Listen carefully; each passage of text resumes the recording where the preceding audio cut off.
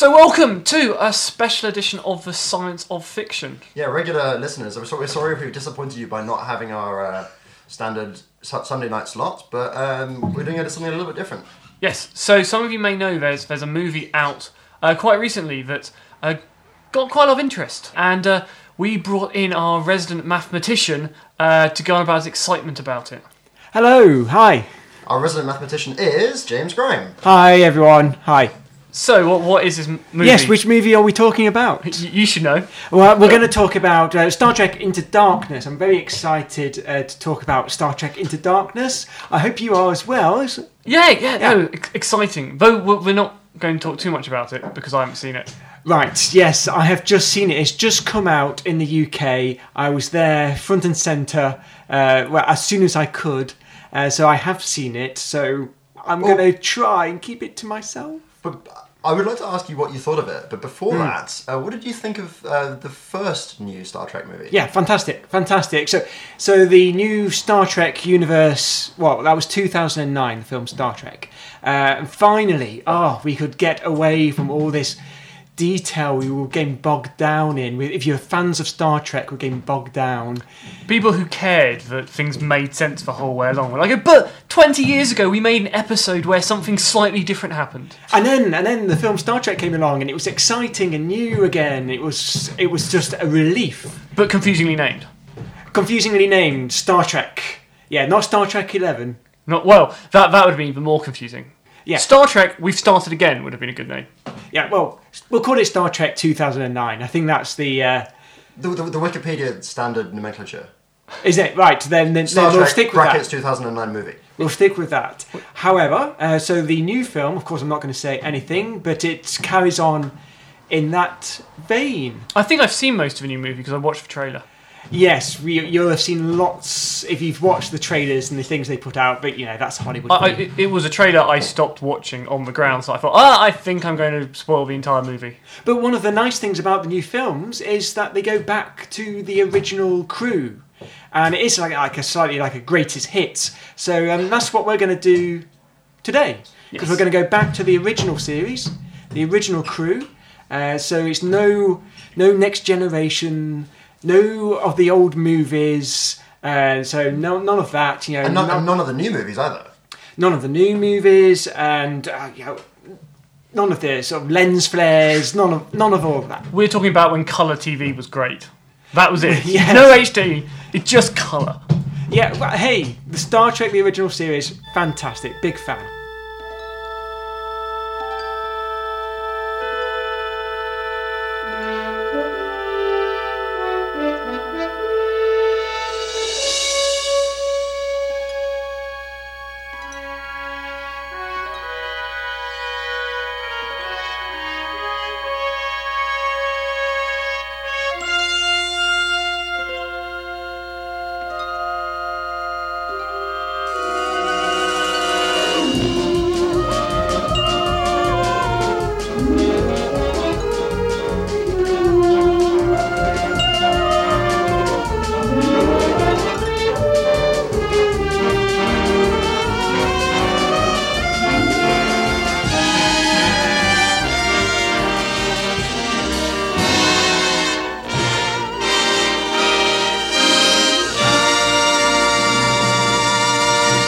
That was the theme tune to the original series of Star Trek. And Andy told me when we were planning this, you have to make sure it's the one with the theremin. And while I was looking into this, according to some bits of Wikipedia, the fact that it's a theremin is a common misconception, and actually it's a mix of a soprano vocal and a flute and various things mixed together to be ethereal. It sounds like a theremin. Yes, and I think they added the female voice in the second season. I can say things like that because I've just been through all my DVD box sets. So this has preparing... I have prepared for this, yes. And it's been extensive preparation with a lot of detailed research and... Yeah, well, it was the best research I've ever done. As an academic, I got to sit and watch my Star Trek DVDs. I loved it. That's a long trek. It was a long trip. It was a pleasure to begin with. By the end, it was starting to be a little bit difficult. How much misogyny could you cope with? See, all that kind of thing is in the third season. Yes. Is it so it gets more misogynist in the first? Yes, and all the Shatner strange acting choices are all in the third season, where really the hand was off the rudder at that point. What I love is you. So I'm going to just make a Next Generation comment. But the beginning of the Next Generation, you turn it on and you go, we've gone to the future. There now no misogyny, except all the women have to wear very short skirts. Hey, no, and the men wore short skirts as well. Did you not see that? No. In the first season, no, everyone wore the same dress. The men were wearing it as well. But they have trousers?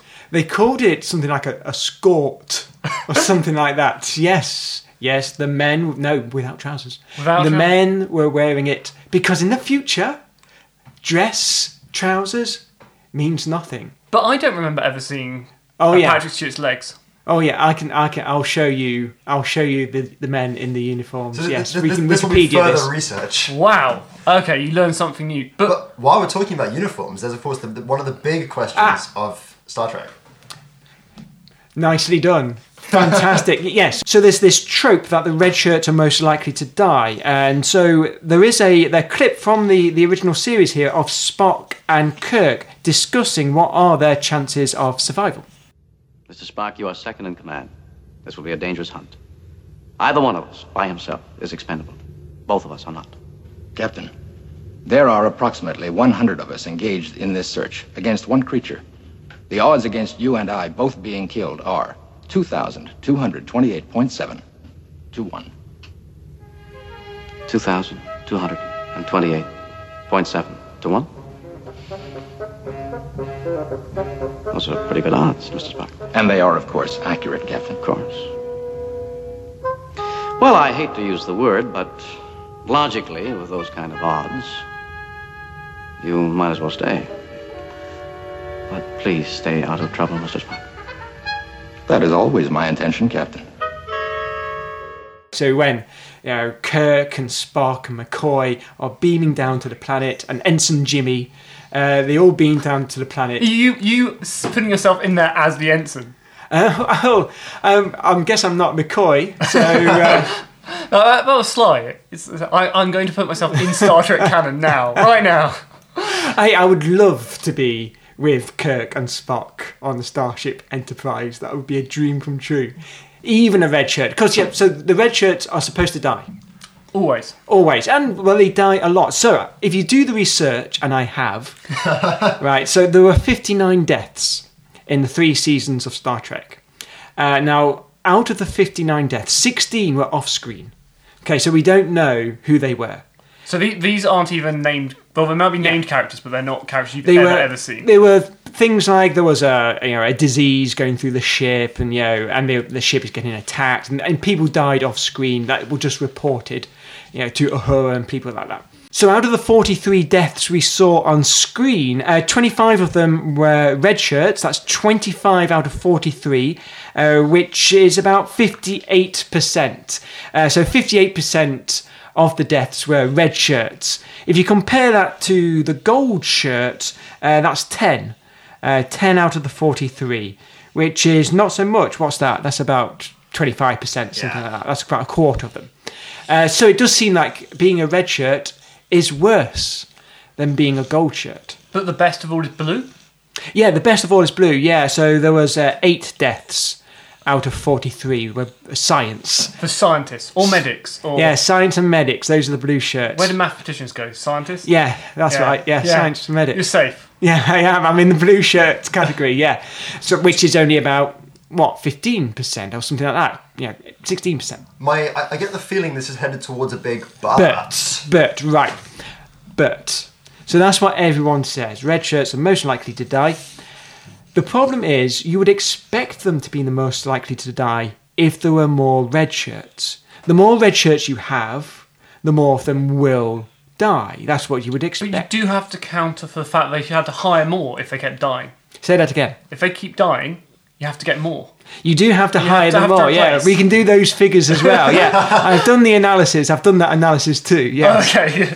So the problem is, turns out to be the case. The red shirts, there are 4 times as many red shirts as there are gold shirts. So you would expect, well, 4 times as many, if everything being equal. Assuming all shirt colours go into combat equally.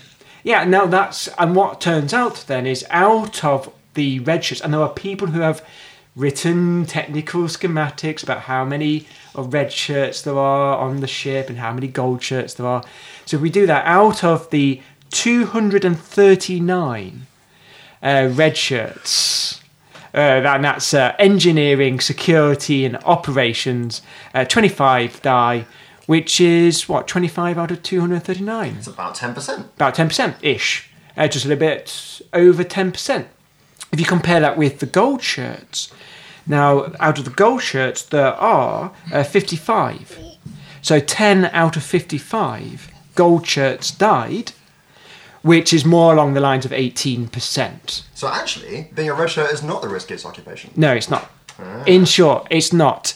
Because there's just more red shirts.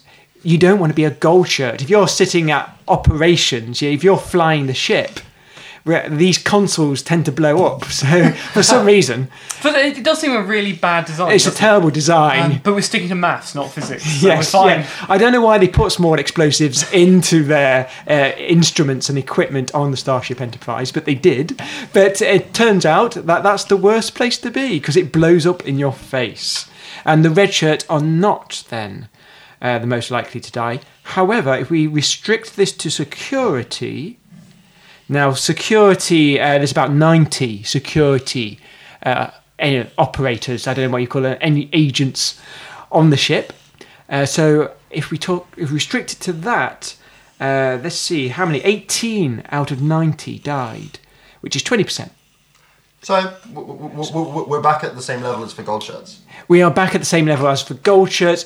You're just slightly worse if you're security, but you would expect that. As the line of first response for a security incident.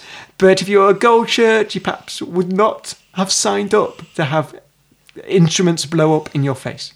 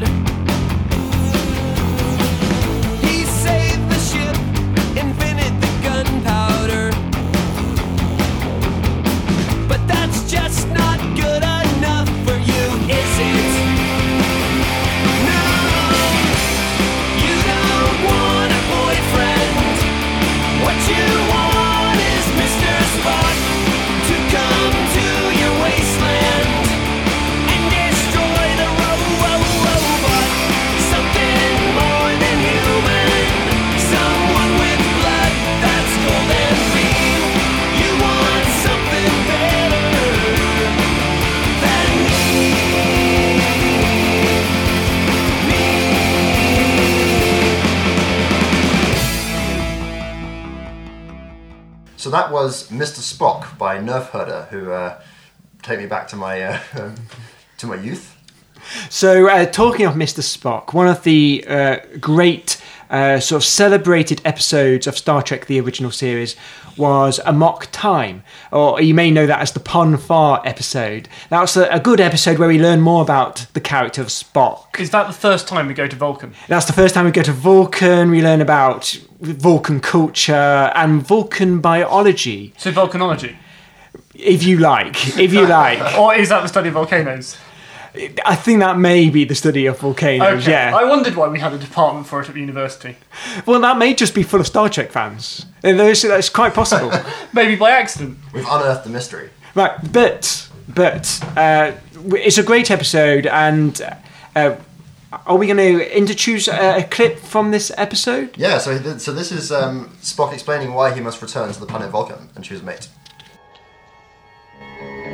How do Vulcans choose their mates? Haven't you wondered? I guess the rest of us assume that it's done quite logically.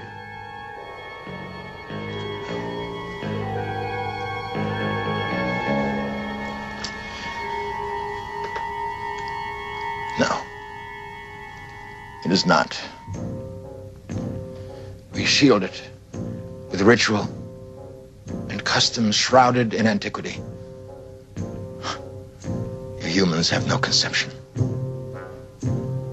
It strips our minds from us.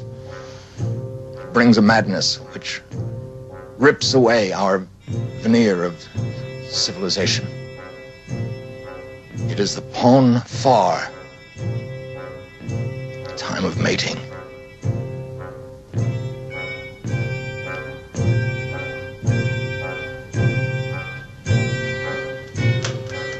There are precedents in nature, Captain. The giant eel birds of Regulus 5. Once each 11 years, they must return to the caverns where they hatched. On your Earth, the salmon. They must return to that one stream where they were born to spawn. Or die in trying. But you're not a fish, Mr. Spock. You're... No. Nor am I a man. I'm a Vulcan. I'd hoped I would be spared this. But the ancient drives are too strong. Eventually they catch up with us. We are driven by forces we cannot control. To return home. And take a wife. Or die. I like that Kirk isn't quite up on biology. It's kind of like, what's biology? Well, I love that clip. This is an early sort of season episode of Star Trek, and you can hear sort of Nimoy and Shatner. They're really acting their socks off in that clip. They're really selling it, and people do mock Shatner's acting choices, but I will defend them to the hilt. In this episode or in all episodes? He will drive a scene with the energy it needs, which allows Nimoy then to really step back and play the emotionless Vulcan. So they made those choices for a reason. I will defend them. But the reason we played that clip is because we can talk about the mathematics of biology. So this idea of only reproducing once every 7 years. That wasn't mentioned explicitly in the episode, but later on they do talk about Vulcans can only reproduce once every 7 years. You do find this in real life, in species on Earth, if I can say that, that reproduce once every 11 years or 13 years or 17 years. I'm thinking in particular in the insect world of the cicadas of North America. Who I think are just about to come up to one of their reproduction moments. Yeah, that's right. It's going to happen. It's happening now, in fact, I think. They're going for it. They're doing it right now. They're doing it right now. Yeah. And there's going to be not just one, I don't know what they call subspecies, but several subspecies of cicadas have all come out at once. So this is a surprise because all the numbers you just said were prime numbers. Yes, yeah. So all these numbers are prime numbers, and there's a reason why they think that these animals reproduce in sort of a prime number cycle, because it puts them out of sync with predators. So if a predator comes out once every 3 years or once every 4th year, by being a prime number, the cicadas are out of step. So a prime number being a number that isn't divisible by any other numbers but itself and 1. Exactly. So it won't. If the predator has any different cycle less than it, it's going to take a long time for them to meet up. So, yeah, for example, if the cicadas were coming out once every 15 years and the predator was coming out once every 5 years, these cycles would sync up, every 3rd generation.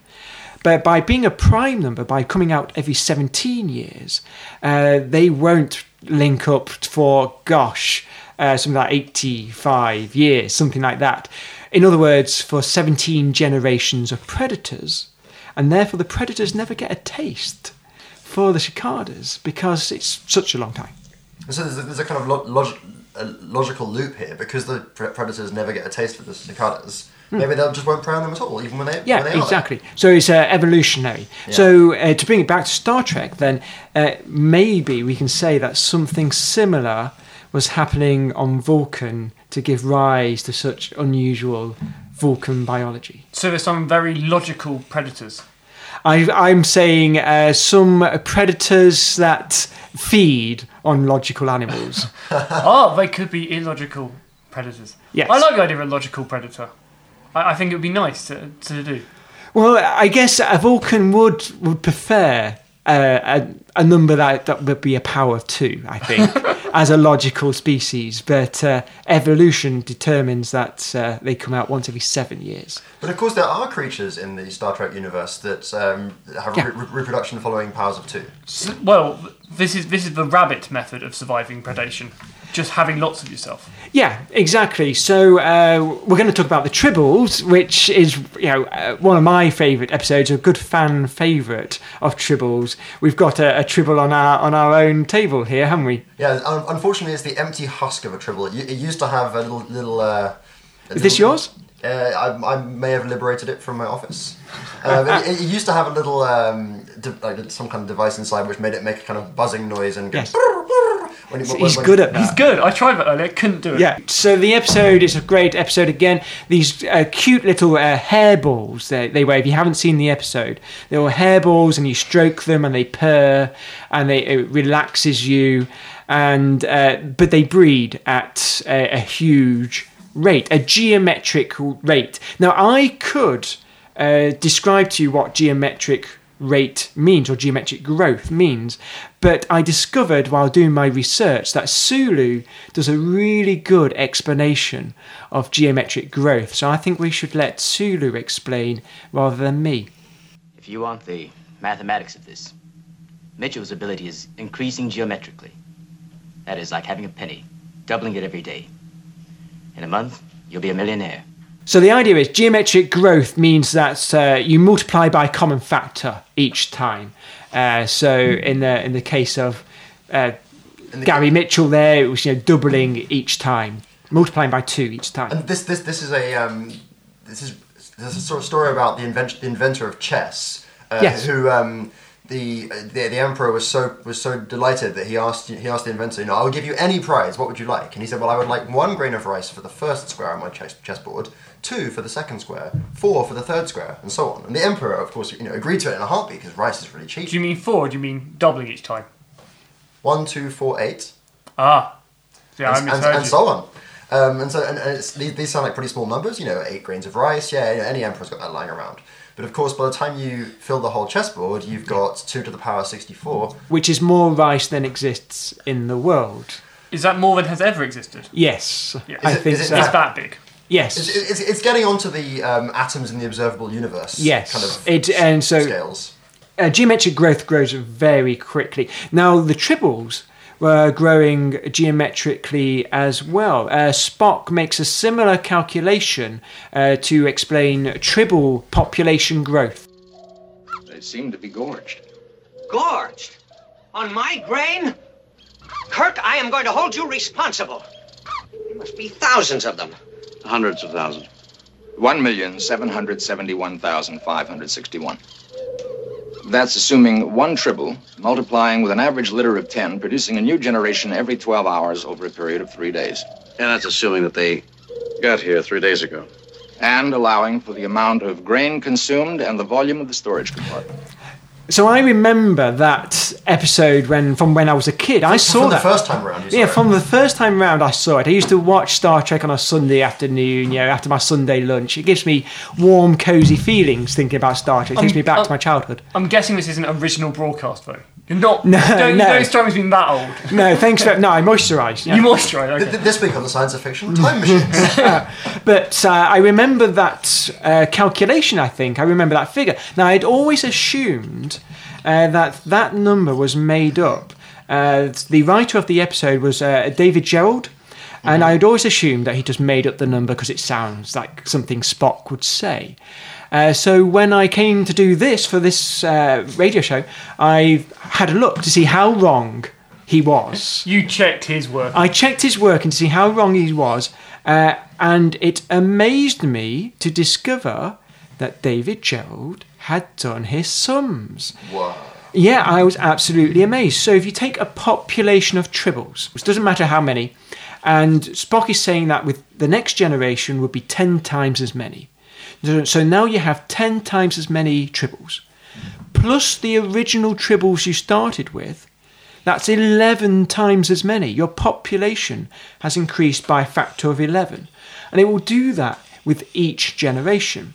Now in 3 days, this will happen 6 times. So if you start with 1 tribble, you'll then have 11 tribbles.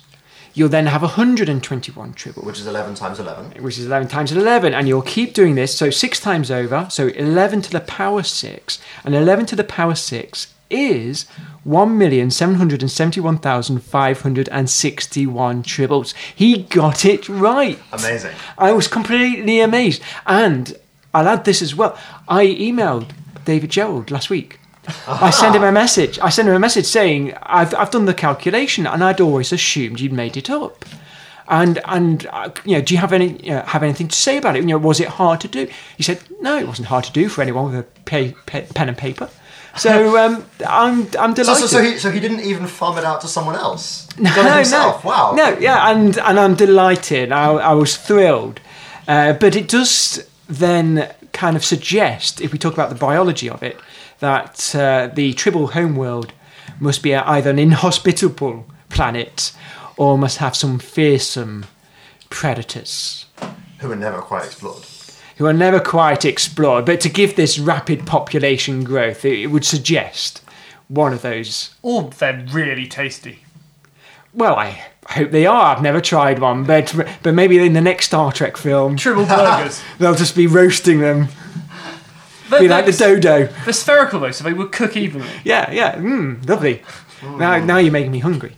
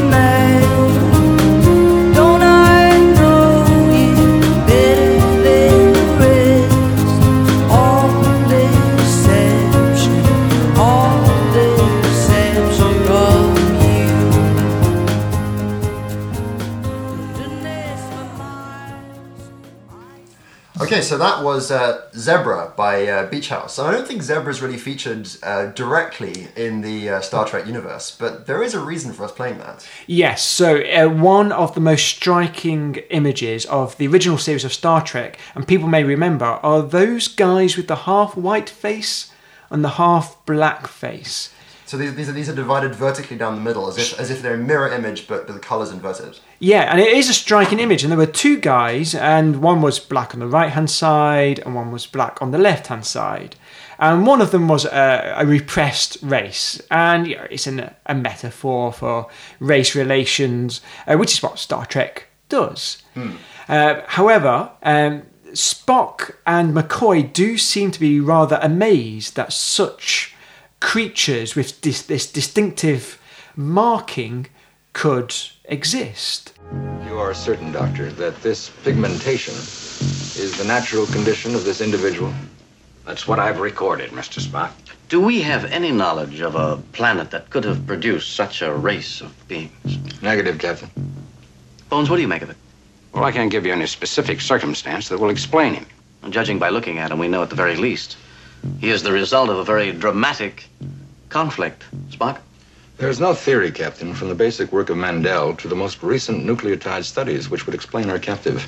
All gradations of color, from black to brown to yellow to white, are genetically predictable. We must therefore conclude that this alien is that often unaccountable rarity, a mutation, one of a kind. Yes, I would agree that's the case here. So they do seem rather amazed by that. Yeah, and on the face of it, no pun intended, it does sound pretty unbelievable. In an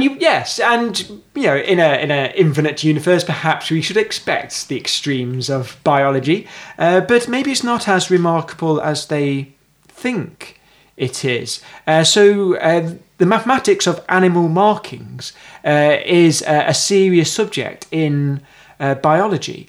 So it was first studied by Alan Turing. Alan Turing, the one and the same of Enigma fame? Enigma fame, exactly. A World War II code breaker, father of computer science, 20th century mathematician, and in later life, in the 1950s, yeah, so after World War II and all this came out, he started to take an interest in mathematical biology. Yeah, he was interested in why do you get a Fibonacci number of spirals in a sunflower. That was one of the things he was interested in. And the other thing was animal markings, and could he explain these animal markings of a leopard, a zebra, mathematically? And I guess the answer is yes, he could. Absolutely could. So what his equations were turned out to be a wave equation. The chemicals that make animal patterns are in conflict between diffusion and the chemical reactions that are happening that make those animal patterns. And this conflict has kind of set themselves up into a wave. So if you can imagine taking a cymbal, you take a cymbal like a drum cymbal, okay, and you have a cymbal in the shape of a cow. I would definitely buy that. Right, cymbal. now bash that cymbal so that you set up a standing wave. Okay. A stationary wave. The peaks and troughs of the stationary wave are where your patterns are. And for that reason, that's why it has sometimes been described as waves on cows. What I found really interesting about this, though, was that we can repeat this in chemistry, we can repeat it on, like symbols and whacking them. When you go look at the body, we cannot find the thing that carries this information. So we cannot find what turns the gene off or what chemical is flowing off. So all the modelling works, but we haven't yet got... It doesn't mean there isn't anything, but we've yet to find... Yeah, there's work still to be done. But I think that's really cool, that you can predict everything. You can make like Petri dishes which have the waves that look like a clownfish or whatever animal you want. But if you go looking at the animals, we've yet to find the answer. So we know the theory, we just don't understand the mechanism. But this is very similar to Mendel's work, which is mentioned in the clip we played. That the great success there was that his model predicted what the next element to be discovered would be. Now the creatures, if I may call them that, the aliens in Star Trek with these half black faces and half white faces, they are very unusual. But things like that do exist in the real world. In particular, I'm thinking of the Valais goats. I think that's how you pronounce it. I've only ever seen the word written down. Valais goats, who look almost like these black and white aliens. They're half black goat and half white goat, straight down the middle of their body. But the split isn't down the centre of their face. It's halfway along their body. So forward, backwards. So their head and shoulders and their front 2 feet are black, and their tail and their back 2 feet they're white. And there is a very stark split. Wow. To have a black half and a white half, just like these aliens in Star Trek. So unlikely, but not impossible. Unlikely, but not impossible. In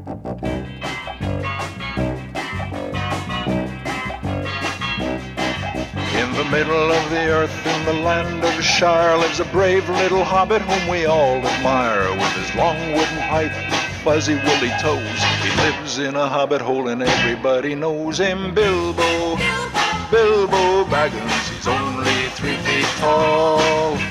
Bilbo, Bilbo Baggins, the bravest little hobbit of them all.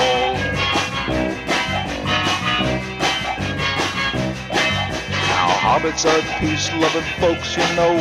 They're never in a hurry and they take things slow. They don't like to travel away from home.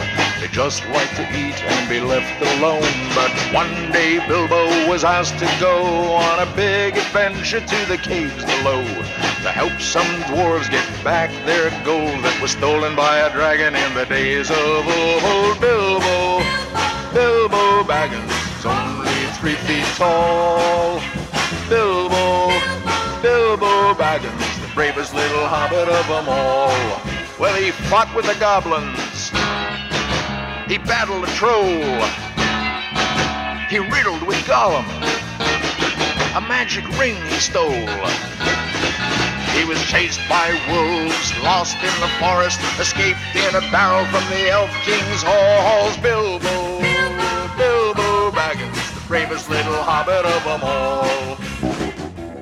So that was the Ballad of Bilbo Baggins, performed by none other than Leonard Nimoy.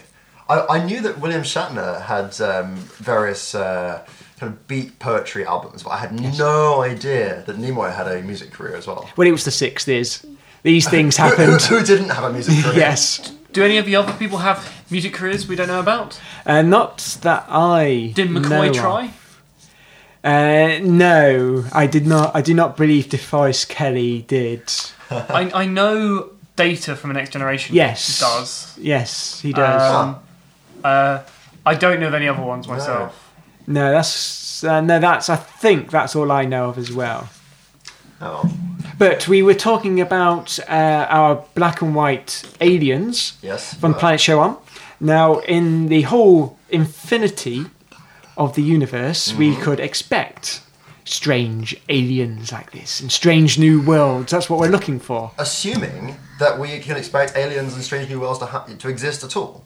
Yeah, so our next concern is, well, how many aliens exist in the Star Trek universe, which is explained actually by McCoy, Dr. McCoy, of all people, when Kirk and McCoy find themselves in reflective mood in Balance of Terror. I look around that bridge. I see the men waiting for me to make the next move. And Bones, what if I'm wrong?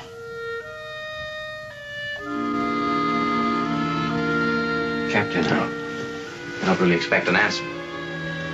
But I've got one.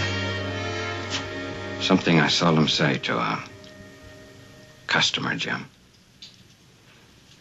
In this galaxy, there's a mathematical probability of 3 million Earth-type planets. And in all of the universe, 3 million galaxies like this. And in all of that, and perhaps more, only one of each of us. Don't destroy the one named Kirk.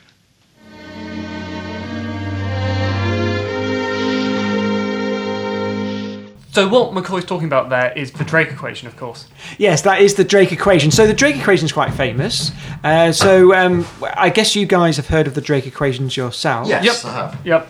But for those who haven't... So if I remember correctly, it's actually based on a Fermi equation, which is just the idea of stacking probability after probability. So he's meant to have, at one point, had a lecture, and he's got the audience to work out how many piano tuners there are in New York. And he said, well, what's the population? How many people can play the piano? How many different people have tuned the piano? Things like that. And when he got it down, he then eventually opened up the yellow pages or whatever he had where he was and showed that they got the number exactly right just by using estimate on estimate on estimate. And it's quite accurate. So to within an order of magnitude? I think he got it right as this legend, but did it ever happen? I don't know. I don't know if that's been recorded. I've sort of heard of that calculation, I've heard of that story. I don't know how true. Yeah, I've heard many stories. But it's a good exercise. People can try it as an exercise, try and estimate such a thing as that. So Drake equations is doing the same. Drake equation is trying to estimate the number of alien civilizations in our universe, or in our galaxy, with radio technology, particularly with radio technology, so that we could pick them up with our huge radio receivers. Because otherwise, if an alien exists in a forest and no one is there to hear its radio signals and so on. So the bit I love about this equation most is the last one, is L, the length of time for which such civilizations release detectable signals into space. Because that's really important, is that after a certain point, and we're actually approaching that now, our signals stop blasting out into the E-frame, or because we start using things like satellites and digital where it's broadcast back towards us, and digital broadcasts just sound like noise. Well, I don't know if that was their thinking, though, when they came up with this equation, because they came up with this in something like 1961. Right. So they were just thinking about radio technology of the time. But you're right, so some of the factors in the equations are the rate of star formation, how many stars have planets, how many of those planets would have life on them, or Earth-like, then how many of those planets have intelligent life on them. So it's life as we know it. Yeah, life as we know it. Do we know any planets with intelligent life? No, that's one of the big estimates in the equation. Yeah, so we can estimate a lot of the factors. Intelligent life is a really big guess. Sometimes I wonder if it's here. Well, we know at least. Do we? That's the one I'm debating. We know, in theory, yeah. So in theory, we know at least. And I know what you're saying. So yes, in theory, we have one planet we know of with perhaps having what we call intelligent life. Yeah. So the probability isn't zero. That's the idea. And so you can estimate how many planets might have radio technology. Current estimates, well, they do range from tens of millions down to just Earth being alone. So there's a lot of estimation going on. But the reason for the equation was just a point of conversation, a point of debate to start a conversation about it. It's a very difficult question, but I mean, just as something difficult, I can appreciate. Yeah, don't say we don't know. Let's go home. Yeah. What exactly would we need to know to get an accurate answer is the question. I suppose this one that this equation tries to answer. Yeah, it's trying, yes. Well, and this is the thing. If we find life on Mars, it's going to be quite boring life, but it would mean we'd have another place where life had occurred. Yeah, maybe. So it wouldn't... Oh, hello. Could you sit over there and be quiet, please? You're doing really well. Try that again.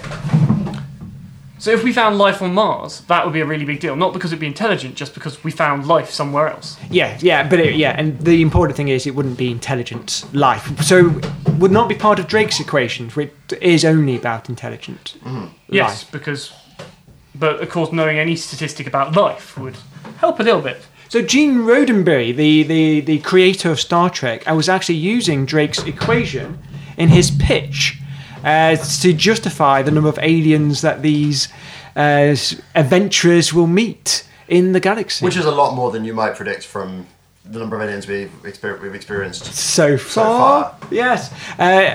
He did try to use Drake equations. He couldn't remember the equation itself off the top of his head. He did make up his own version. And it's really a bit of a nonsense equation, and it has all kinds of silly thing. It doesn't explain the parameters, and things are raised to the power 1. So Drake, who visited the set as the story goes, saw Roddenberry's version of the equation and did point out that things raised to the power 1 was just the number itself. But these sort of mathematical mistakes did eventually end up on screen, I'm afraid. One of the most notorious mathematical gaffes is this. Ready, Mr. Spock? Affirmative, Captain. Gentlemen, this computer has an auditory sensor. It can, in effect, hear sounds. By installing a booster, we can increase that capability on the order of 1 to the 4th power. So no one points out to Kirk that 1 to the power 4 is still 1. Yeah. So that's 1 times 1 times 1 times 1. Yes. Yeah. So raise it to a magnitude of 1 is what he's saying. Yeah. So unfortunately, these things got through. But in the heat of the moment, maybe people don't have time to nitpick. He was on trial at the time. He wasn't having a court martial at the time. What was he guilty of? Gross mathematical inaccuracies. Yes, I think so.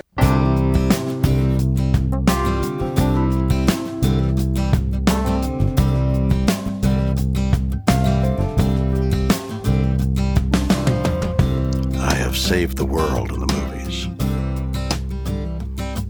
So naturally, there's folks who think I must know what to do.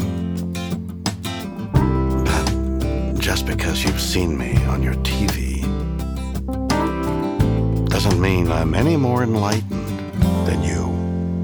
And while there's a part of me and that guy you've seen up there on that screen, I am so much more. And I wish I knew the things you think I do. I would change this world for sure. But I eat and sleep and breathe and bleed and feel. Sorry to disappoint you, but I'm real. I'd love to help the world and all its problems. But I'm an entertainer, and that's all. So the next time there's an asteroid or a natural disaster, I'm flattered that you thought of me, but I'm not the one to call. And while there's a part of me... So following from listening to the dulcet tones of Leonard Nimoy earlier in the show, that was William Shatner. Yes, one of the most successful non-singers in the singing business. Now that was from his album Has Been, which is a great album. So people take the mick out of William Shatner's singing career. He had an album called Transformed Man in the 60s, which you should see, by the way. The album cover is hilarious. He's dressed up as Kirk. He does Lucy in the Sky with Diamonds in that, and it does sound like someone dies halfway through. Now, bless him, he was trying to do something and it didn't work. What, mixing Shakespeare and Yes. the Beatles? Yes. Yeah. He tried something and it didn't work. However, Has Been is a great album. Do you not agree? I think it has certain merit. I think it's brilliant. I love Has Been. Real there is about his, I guess it's reflecting back on his career as Kirk. And do you know who's not real?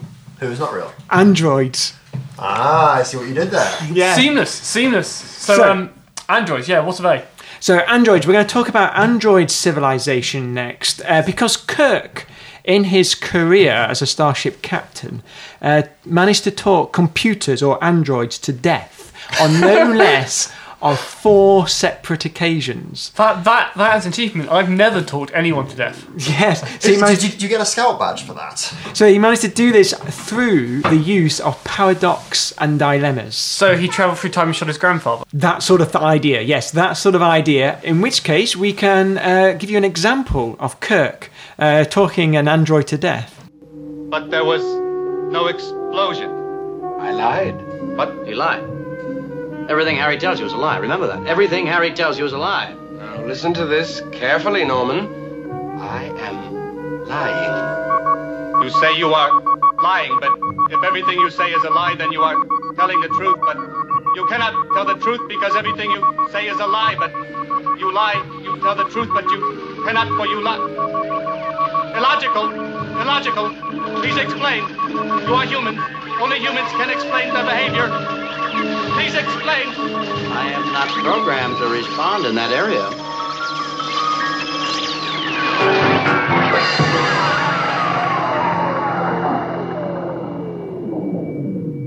So this is an example of the liar's paradox, which could be more simply put as this sentence is false. So that would be a paradox. So if that's a true statement, it's saying it's false, so it's a kind of self-contradictory.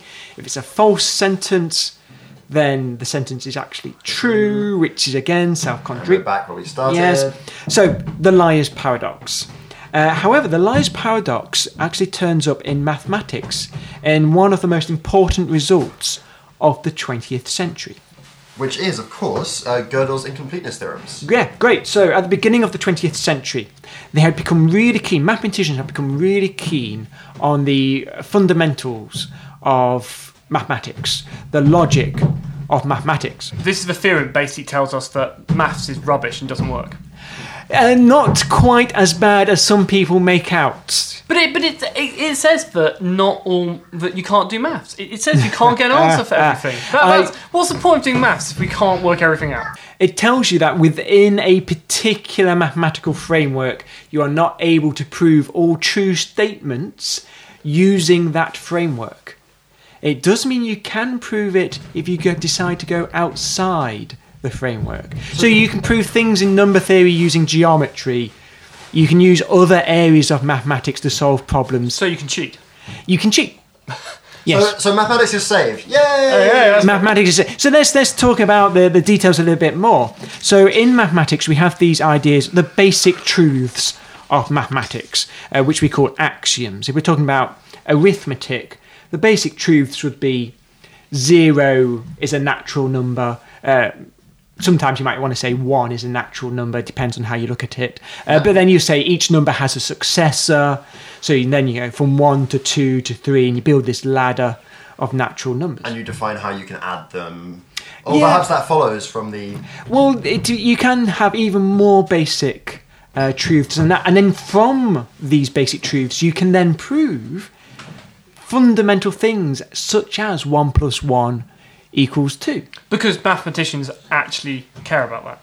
The rest of us, we know, you go and you order a Coke, and if you order 2 Cokes, you'll be annoyed if you don't have 1 plus 1. It would really bug you. But you sit down with a textbook and make sure it's happening. Of course, the irony here is that if you go into a pub and ask for 2 half pints, and you got 1 pint, that would not be what you wanted. Yeah. Next time you find out 1 plus 1 does not equal 2, you'll be very disappointed. Right, and the mathematicians will say, well, you didn't check, did you? We told you, you should have looked closer. Nate's going to be telling me it is not obvious that 1 is greater than 0. We can assume 1 is greater than 0, perhaps. Perhaps we can define 1 to be greater than 0. What about 2 greater than 1? Is that a little bit more difficult? In fact, we do define 1 to be greater than 0. Yes, that is one of the axioms. So that's not clear. That had to be assumed. Yeah, so these are the most basic things you can assume. So how many assumptions are there? There's about 8 or 9. 9, I think. For the whole of maths? No, this is for arithmetic I'm talking about. Okay. Yeah, it's because arithmetic's a good place to start. So yeah, there's 9. It's where I started. Yeah, so 9. Imagine teaching infant school instead of teaching counting. We'll teach them the 9 piano axioms of arithmetic. I think it's the way to go. And then to say, work out the rest for yourselves. I think this is where if you look at the educational system today, this is where we're going wrong. We don't start with the basics. Quick, someone call Go. We can do a Mr. Men cartoon about it. So you have these basic axioms, right? Now, what Gödel worked out, Gödel was an American-Austrian mathematician. What he worked out... His hair did look a bit like the guys we were talking earlier. Yeah, his hair is amazing, isn't it? His haircut, his hair is half black on one side and half white on the other side. If only he knew he was going to be in a show about Star Trek later. So what Gödel did... he showed that mathematical statements can be turned into numbers. Which is actually quite a prescient realization, given that now people do mathematics using computers. Yeah, well, I guess so. I don't know if it will carry through. I mean, I know the theory of it, I'm afraid. But if you can turn a statement into a number, then you can combine statements using arithmetic. So what it turned out to be is that if a framework of mathematics is complicated enough to contain arithmetic, then you can use the arithmetic it contains to prove, yes, and express and prove statements using its own framework. It's a slightly complicated idea, but I don't know if you can follow me on that.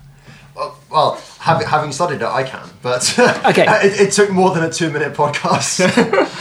So if we can do that, what Gödel then realised is that you could always construct a mathematical statement that is equivalent to the liar's paradox. But instead of saying this sentence is false, it was changed slightly to this sentence is not provable, or this statement is not provable. That is a small but important change.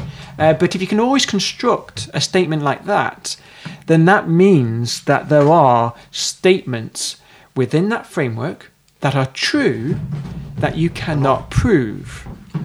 And that is a problem.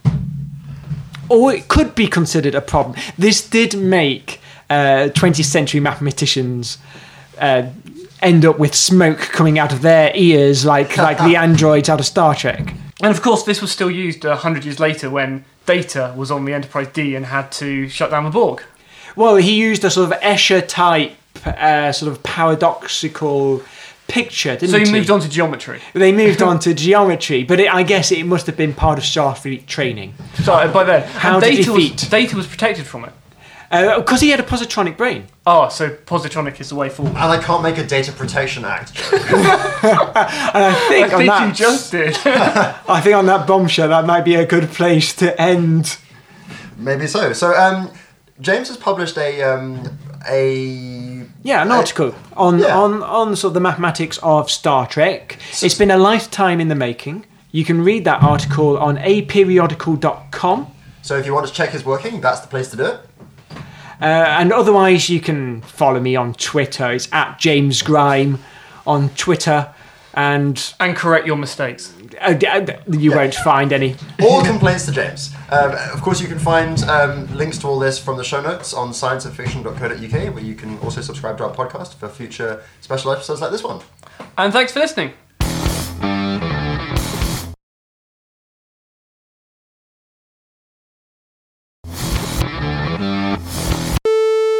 Daddy, what is this? It's called a pie chart. We are joined today by an extra special guest. We are joined by Lottie. Say hello, Lottie. Hello. Excellent. So, can you do maths?